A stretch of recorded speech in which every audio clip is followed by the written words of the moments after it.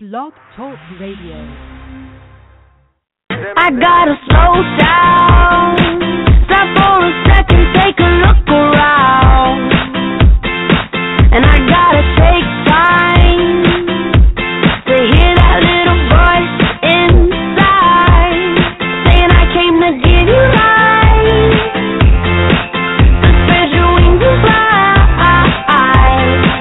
I got a secret to share. You are enough to change the atmosphere. So go into life big.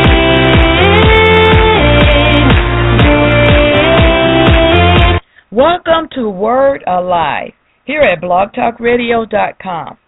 Word Alive is based on John 10:10, where Jesus said, I am come that they might have life and that they might have it more abundantly. Word Alive co-hosts are Ella, coming to you from Kalamazoo, Michigan, and Renetta, coming to you from Gladwin, Michigan.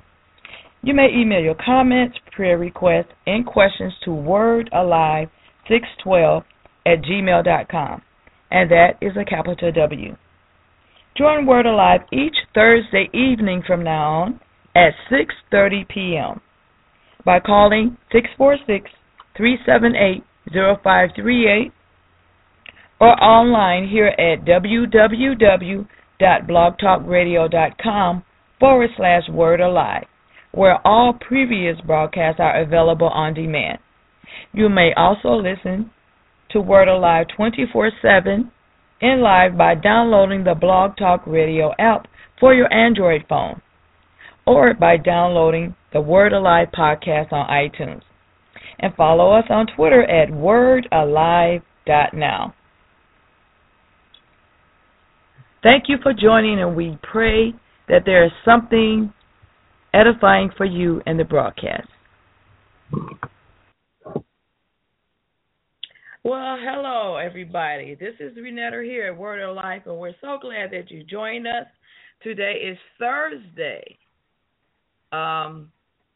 February the 25th, 2016. We're at the end of February already. Wow. I beg your pardon? I'm just saying, wow, time is flying. Yeah, we're at the end of February already. Seemed like it was just Christmas, man. And, well, how are you, Ella? I'm so glad that you're with us tonight. Yes, it's good to be home. Had a wonderful fellowship and presence of the Lord and just enlightenment. God used us wonderfully to enhance the quality of my dear, dear mentor and friend's life in the midst of the tragedy that she had experienced. Amen. Well, actually, Ella, since you left, we have not had a broadcast. The last two Thursday nights, I just totally forgot about the broadcast until it was too late. And then what makes it so funny is last Thursday, all day long, I'm thinking about the broadcast all day. All week leading up to it, I was thinking about the broadcast, but for some reason, even on the way home from work, I was thinking, now the broadcast started at 6:30. Make sure you get everything ready at 6:30. When I walked in the house, whatever happened after I walked in the house. Oh, last Thursday, I had a house full of people. Oh. I had my granddaughter visiting from Detroit, and then I was supposed to babysit for my son, and so his two children were here, 2-month-old and 3-month-old now, and a 3-year-old. So I had a 7-year-old, a 3-year-old, and a 3-month-old. Lord bless you, sister. Yeah, and I had slept crooked the night before, or slept on 2 pillows, and I had a crook in my back. But I woke up that morning with a crook in my back. But I had told him I was going to babysit so he could be off Saturday with his wife, so they could be home at the same time, because they hadn't been home at the same time for a while because of their job. So I'm like, So I kept my word, and I was thinking I was supposed to get off. I thought she was getting off like around 8 or so. But they both didn't get off till after 10 o'clock. So I'm like, oh, well, no show tonight. Wow. So we haven't had a broadcast for the last 2 weeks. But we're going to pick back up, and we've been talking about change. I believe the very last broadcast that I did, we took it up about change again. And so we're going to continue with our theme about change. We talked a little bit about how people have an adverse reaction. I hear you shuffling papers or something, Ella. Yes, I'm finishing up. Okay. Yeah, so we talked about how people dislike change, and change can be so uncomfortable for people. Sometimes, to the degree that sometimes people would rather stay in a very uncomfortable or very compromising or even dangerous situation than to change, because they don't know what's on the other side of change. And some people would just rather stay where they are rather than change. And then we also talked about some change is thrown on us, so to speak. Sometimes we are forced to change because things happen in our lives that we have absolutely no control over whatsoever. And I remember the week we talked about that. The very next week, my friend died. And I had to, actually that week that we did the broadcast where we talked about sometimes you're forced to change because of stuff that take place in your life, like death, accidents, losing a job, a spouse losing a job, a spouse leaving you. Those are things that happen to you that you basically don't have a lot of control over, and you're forced to change your life as a result. And so, and then that week, my friend died, and so the following week I did a tribute to my friend because he had been very instrumental in me coming back to the Lord and living a saved life, and also pursuing God at a different depth than I had ever pursued him at before. And so I did a tribute to him. That was Apostle Ray Bartell. And so the last 2 weeks we didn't have a broadcast, so now we're back and we're going to continue talking about change. Excuse me. And so the reason why I wanted to start the year off talking about change was because it's a new year. And at the beginning of the new year, a lot of times people talk about making different changes in their life so that they don't end up in the same place at the end of the year that they ended up last year. Because usually at the end of the year, we look back over our lives and we see a lot of things that we think should be different. Or we look at our lives and we decide, I don't want to live another year where I end up where I'm at right now. And so we set goals in place to try to make certain changes in our life at the beginning of the year so that hopefully by the end of the year we'll be in a better place. And so I thought it would be a good year to start out the year talking about change. And so I'm not going to review everything that we've talked about.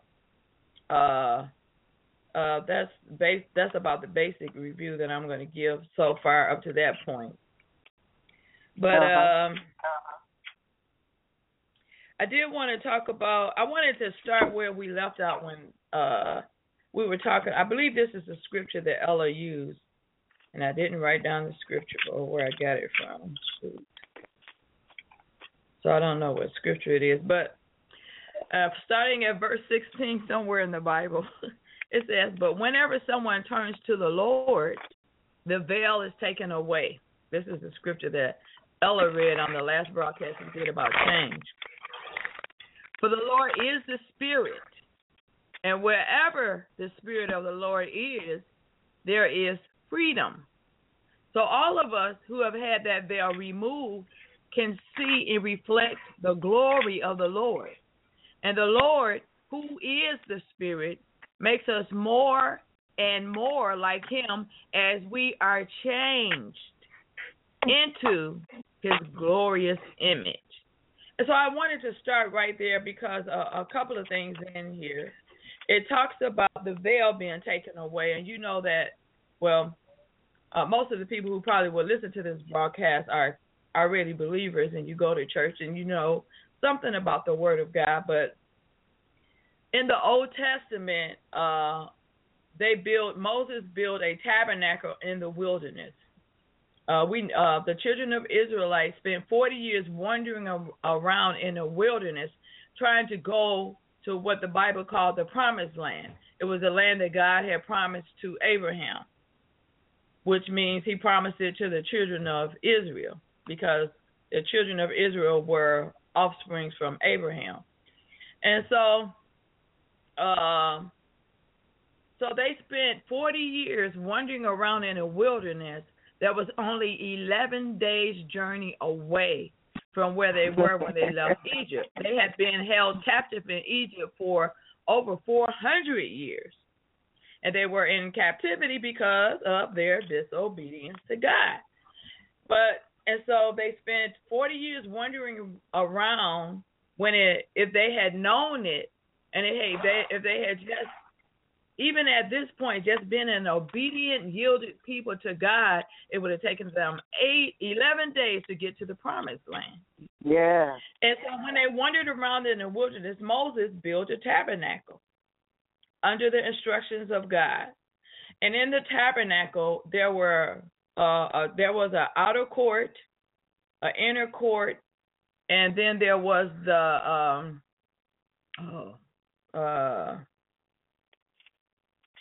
what was the last place called where the glory of the Lord was? Ella? The Holy of Holies? And the Holy of Holies. And so in the Holy of Holies was where the Spirit of God dwelt. And it was, they had built a, words are leaving me tonight. They built a altar? No, the thing that they carried when they had to move. Oh, the ark. They were moving the ark. They built the ark, and that's where they built. Yes, they made a cart to move the ark. And so in that ark was the so-called containment of the glory of God. And so, and to get to the ark, the only people who could get to the ark was the priest. And the only priest that could go to the ark at the time when it was time to go to the ark was the priest that was on duty at that time. They didn't all get together and go into the ark together, you know. They had assignments where they would serve, and when it was a priest's turn to serve, they would go into the Holy of Holies, which was behind a veil. They would go behind the veil to go in and make the atonement for the sins of the people, when they would go behind the veil, God would forgive the sins of the people. And they would sprinkle blood on the different parts of the ark. I don't have all of that right in front of me, so I'm not trying to give you a detailed story about that. I'm trying to bring you up to today. So after Jesus died, the veil was ripped, and it wasn't ripped from the bottom up as if it was ripped by a man. It was ripped from the top down because it was ripped by God. And that veil was ripped. And so when we get saved, excuse me, we get to experience God without a veil. When we get saved, we are forgiven of our sins. And so because we are forgiven of our sins, there's nothing between us and God any longer. There's nothing separating us from God anymore.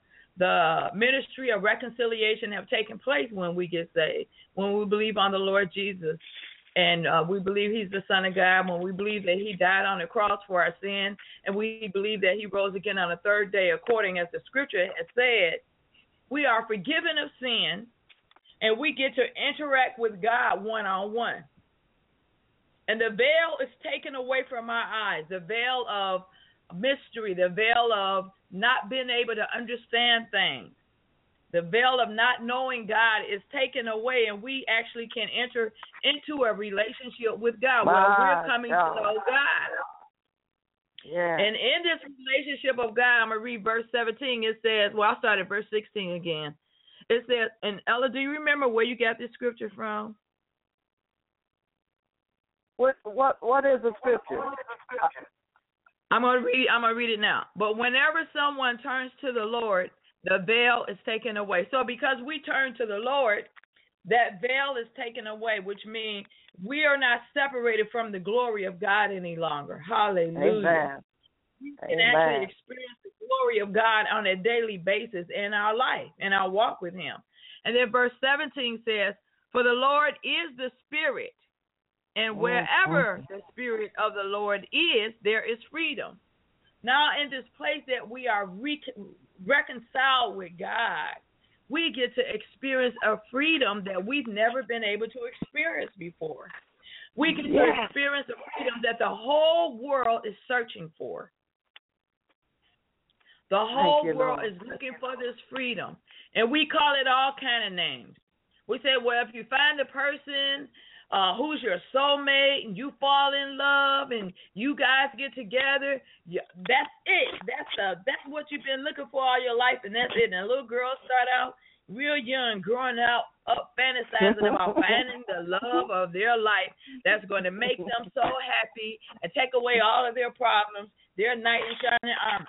That's not the freedom that I'm talking about. And then sometimes a man has started out on a quest to gain power, gain position, gain status. And I know when I get that job and when I'm making that much money, I am going to be free.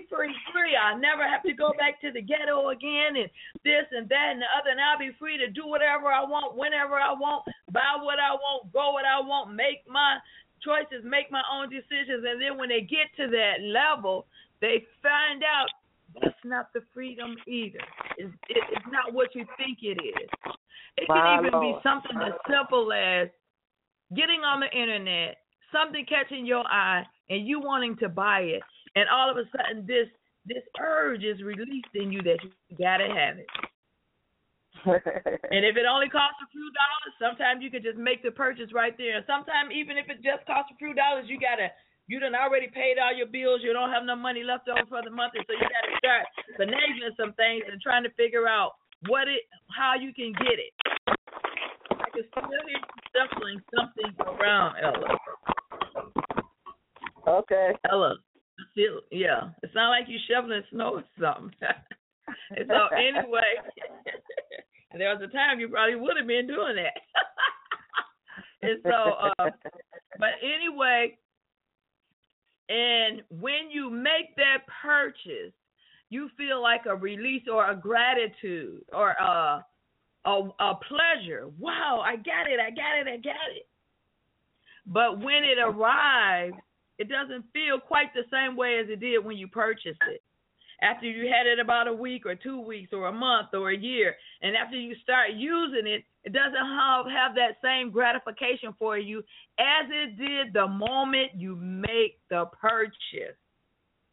I know. I'm not talking about the freedom to buy whatever you want. I'm talking about a freedom that can remain with you for the rest of your life. I'm talking about a freedom that once you really understand what it really is, what it really means, what Jesus really did for us when he died on the cross, what he did for us when he was down, when he was dead for 3 days, and what he really did for us when he rose again on the third day. I'm talking about the freedom you get to experience when you find out what all of that really means to you, for the life that you're living right now.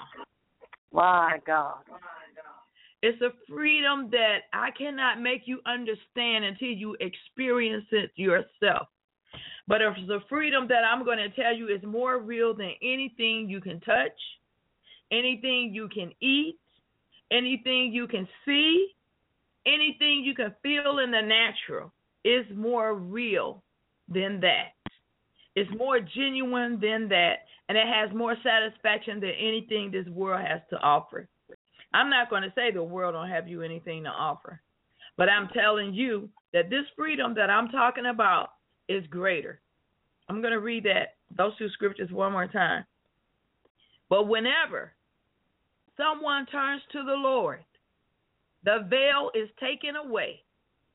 For the Lord is the Spirit, and wherever the Spirit of the Lord is, there is freedom.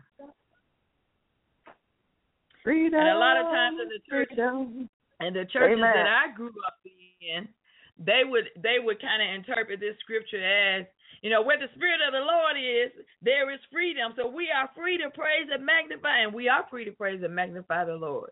And so we would take that as freedom to praise God and worship Him and shout and speak in tongues and run around the church and just have a good old time. But this freedom goes way beyond that, even that. Lord. Now I'm going to go to the next scripture. So all of us who have had the veil removed can see.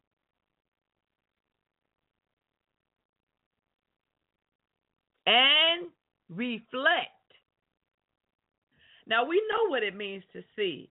It means like if you were walking up your driveway to your house, you take out your key, you put your key in the lock, you open the door, you hear sounds on the inside of your house, and you're thinking, who made it home before I did? And you want to see who it is. When you turn that key and open that door and walk into your house, you get to see who's making the noise. You get to see who you anymore. It's revealed to you. You get to witness it yourself. You see it. Yeah. So this scripture says, so all of us who have had that veil removed can see and reflect. What does it mean to reflect? Reflect means if I take out a mirror and I hold the mirror up and I look in it, I'm going to see the reflection of me looking in it, which means when I look in that mirror, I will see me looking back at myself. Why? Because that's what's in front of the mirror, and the mirror is going to reflect or show whatever is in front of it. So if it's something behind me, whether it's alive or whether it's a piece of furniture, if it's in the sight of that mirror, I can see the reflection of that piece of furniture in the mirror as well. Somebody walks behind me while I'm looking in the mirror, and that I can see the reflection of them in that mirror as well. Anything that's in the eyesight of that mirror will be reflected in that mirror. So what are we seeing and what are we reflecting? So all of us who have had that veil removed, all of us who have believed, all of us who have turned to the Lord, we have had that veil removed. We can see, we can reflect what? The glory of the Lord. Hallelujah. I am a human being walking down here on earth just like you, but I can see the glory of the Lord. Not only can I see the glory of the Lord, I can reflect the glory of the Lord. I can reflect the glory of the Lord by the way that I live my life, by my attitude, by my showing forth of His love in every opportunity given to me. Instead of showing hate, I show love. And instead of showing jealousy, I show love. Instead of showing revenge to those who have mistreated me or done something wrong against me, I show love. And in doing that, I reflect the glory of the Lord. But it's not done. We're still in the same verse now. It's a whole lot in this one verse, Ella. This is amazing. I'm still in the same verse. And it says, in the Lord. Now I get to see the Lord. I get to reflect. I get to see the glory of the Lord.